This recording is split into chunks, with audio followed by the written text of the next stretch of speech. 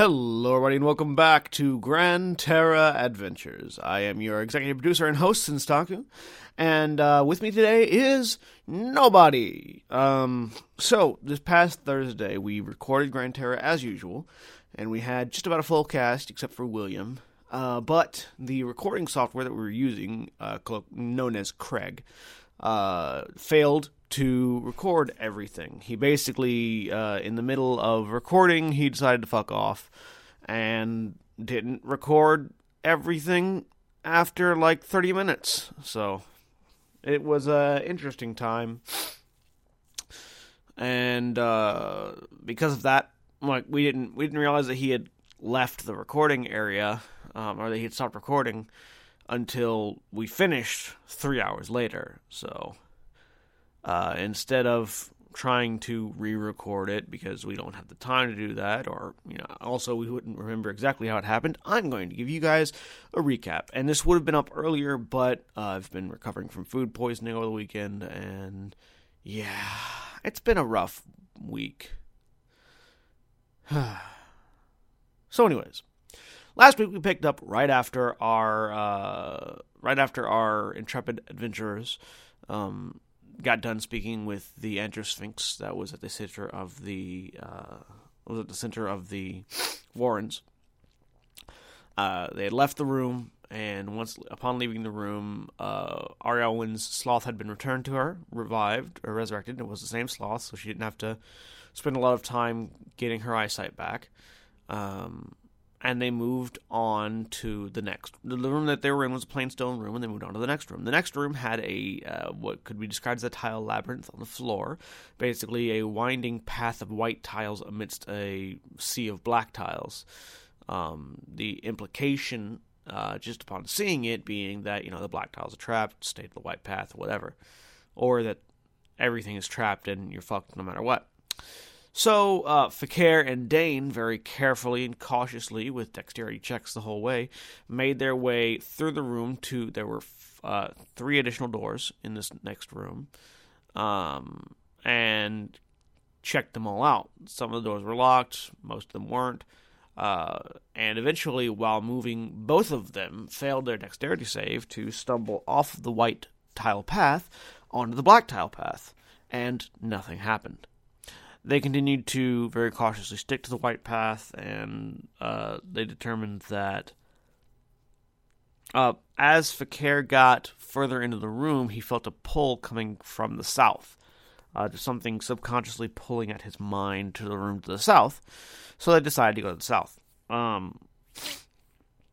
As the team gathered to go to the south room, Jeremy's character, Quinn, just decided to... Excuse me. Jeremy's character Quinn just decided to stomp her way through the black tiles, and nothing happened, proving that the tiles in the labyrinth weren't actually trapped.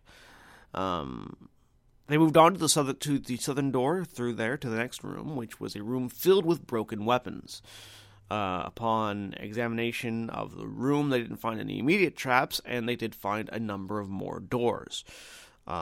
One door, some of the doors were locked, some of the doors weren't. Quinn tried one door without checking. Quinn tried a door without checking to see if it was trapped. I think somebody else had tried to see if it was trapped, and they had failed to find. And it was hit with an energy drain trap, which did 104 damage that couldn't be healed by any means other than a long rest or a greater restoration. So they wasted a few healing things on Quinn. Quinn tried to bluff her way into going on with only 2 hit points left. And then Arielwyn used greater restoration, which restored her vitality. Then they moved on to... So Kai and Fakir were feeling sort of a pull from the easterly door in the room. And as they went to investigate it, Dane peeked through the door lock to see a floating figure opening the door from the other side, because they'd been making a lot of noise in this room, and it was coming out to see what happened. That was when the party encountered a lich, and then they got into a fight. And the lich tried to set off a lot of spells. Fakir countered several of them, not all of them, but the party managed to handily defeat the Lich, because there were way more of them than it, and it didn't get off its really good spells in the beginning.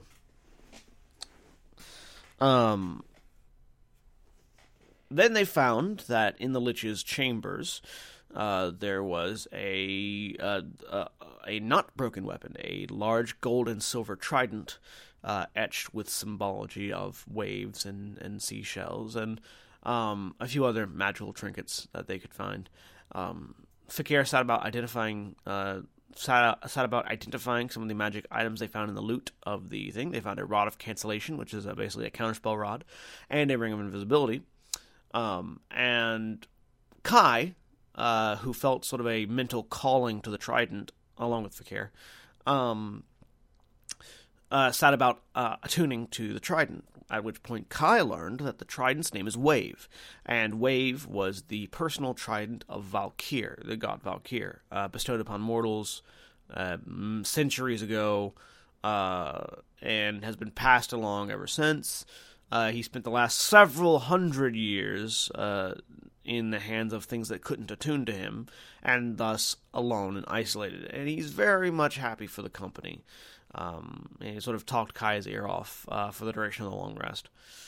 And they also determined over the course of the long rest, and then shortly after, they determined that the Lich's phylactery likely wasn't in the area that they were in. There was a room to the north of the sort of workshop that Lich was working in, which appears to have just been their bedroom, and they spent quite a while rifling through the Lich's things, realizing that there was no phylactery there. They then continued on, went out into the antechamber of the Lich's lair, finding a library with several books, one of which was one of the books Arielwyn is looking for, specifically of divinity and divine objects. It appears that the Lich was trying to suck the divinity out of divine weapons and divine items in order to become a god of undeath itself, which is something that Wave attested to Kai. And as they were reading those books, Quinn and Dane went looking in two different directions. There was a north and a south door in this room. Quinn went out the south door and found what Quinn determined to be the exit. Dane went out the north door and found ropers. So the team very quickly reacted, grabbing Dane out of the grasp of the ropers, which had been a problem previously, and retreating back south, where Quinn was hacking away at a wall of brambles to try to open up the exit. And the exit it was. They found the exit, and once out, Fakir's memory sort of lit anew, and he led them to the settlement of the Ma'an Druids, of the really long, complicated name that I'm too sick to say right now, of the Druids that protect the various fonts of magic in Darlarati. Once they got there, they were greeted with amiability, if not a few curious eyes. Kai was intentionally wearing Fakir's younger face, in order to see if anybody recognized him. Nobody recognized Fakir's younger face. Nobody also recognized Fakir as he was now. But they made their way to the village elders, to whom they described their journey, and to whom, in response, the elders said that centuries ago they had been entrusted with an item of sacred value, that they were told someone would come and ask for this specifically, and they were the first people to come and ask for it. So, they said, if you spend the night in our settlement, doing whatever you want to do, we will provide this seal to you on the morning. And they said, okay. And the party took the rest for the night. They did a variety of things. Quinn tried to find a bar, but couldn't find one, so Quinn and Kai just shared some beer in the barn that they were staying in, effectively. Arielwyn went looking out for books, but found there were no books. This is a culture that keeps their records orally, and passes down their stories by word of mouth and by storytelling as opposed to writing them down. And Fakir sort of wandered about, but nobody seemed to recognize him, so he was slightly confused about that.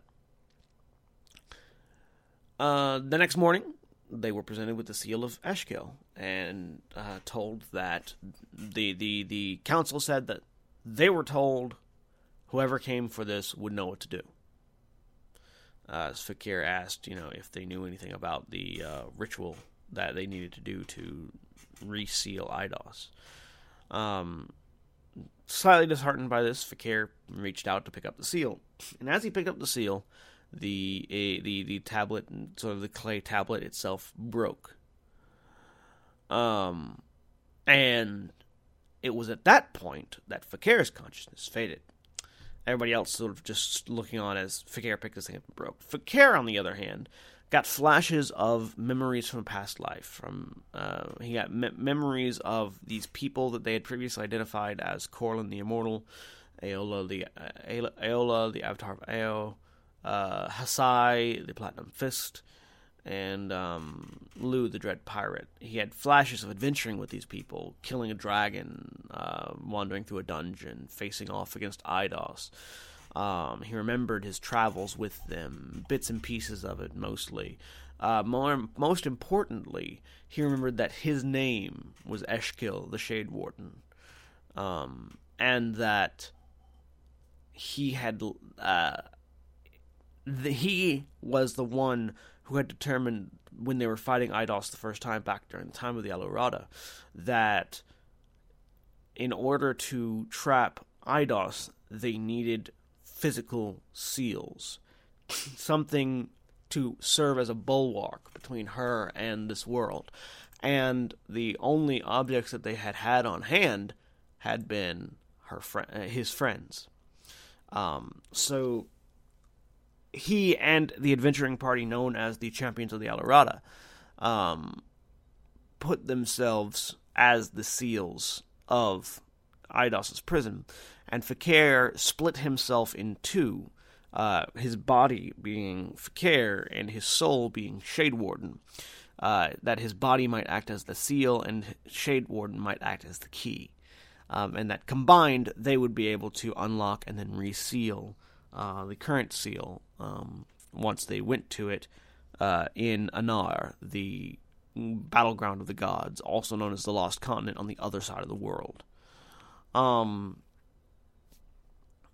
So this all information came to Fakir very quickly, and he realized, part of what he realized was that he had left himself clues. So basically the idea was that he knew that the seal would not last forever, and that when it started to weaken, he would awaken again as Fakir rather than as Eshkil. And in that time, he needed to leave himself clues that were not so direct that anybody could follow them and help and break the seal and release Eidos, but that were, subtle enough that it would intrigue his inquisitive personality and send him on a path to find this knowledge. So,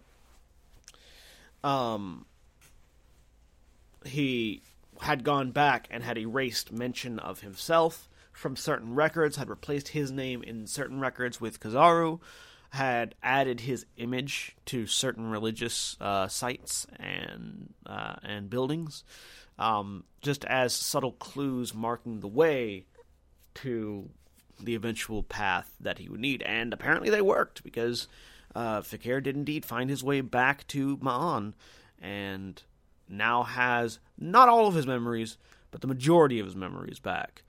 And that is where we left off. So this week's episode will be opening up with right after Fakir picked up the seal and it broke. No one else knows that he's not Fakir anymore.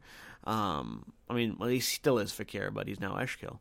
And I look forward to, at the very least, seeing what happens with the group. So, that was Gran Terra 48. Again, I apologize.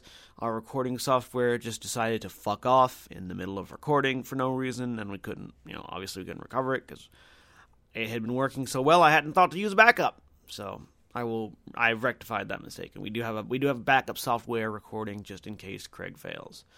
But yeah, so thank you all very much for listening. This is a much shorter episode than normal, obviously, and I apologize. I hope I was able to accurately.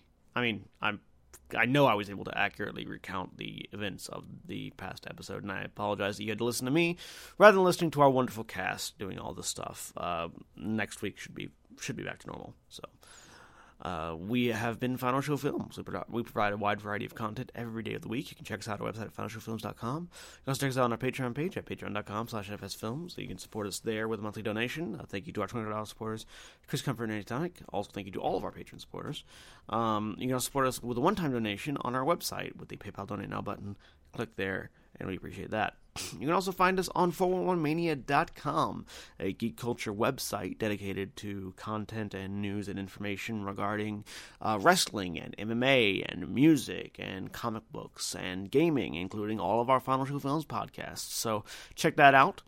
We appreciate them for letting us put our stuff out there, and we appreciate you for listening, and we'll see you all next time. Have a good one.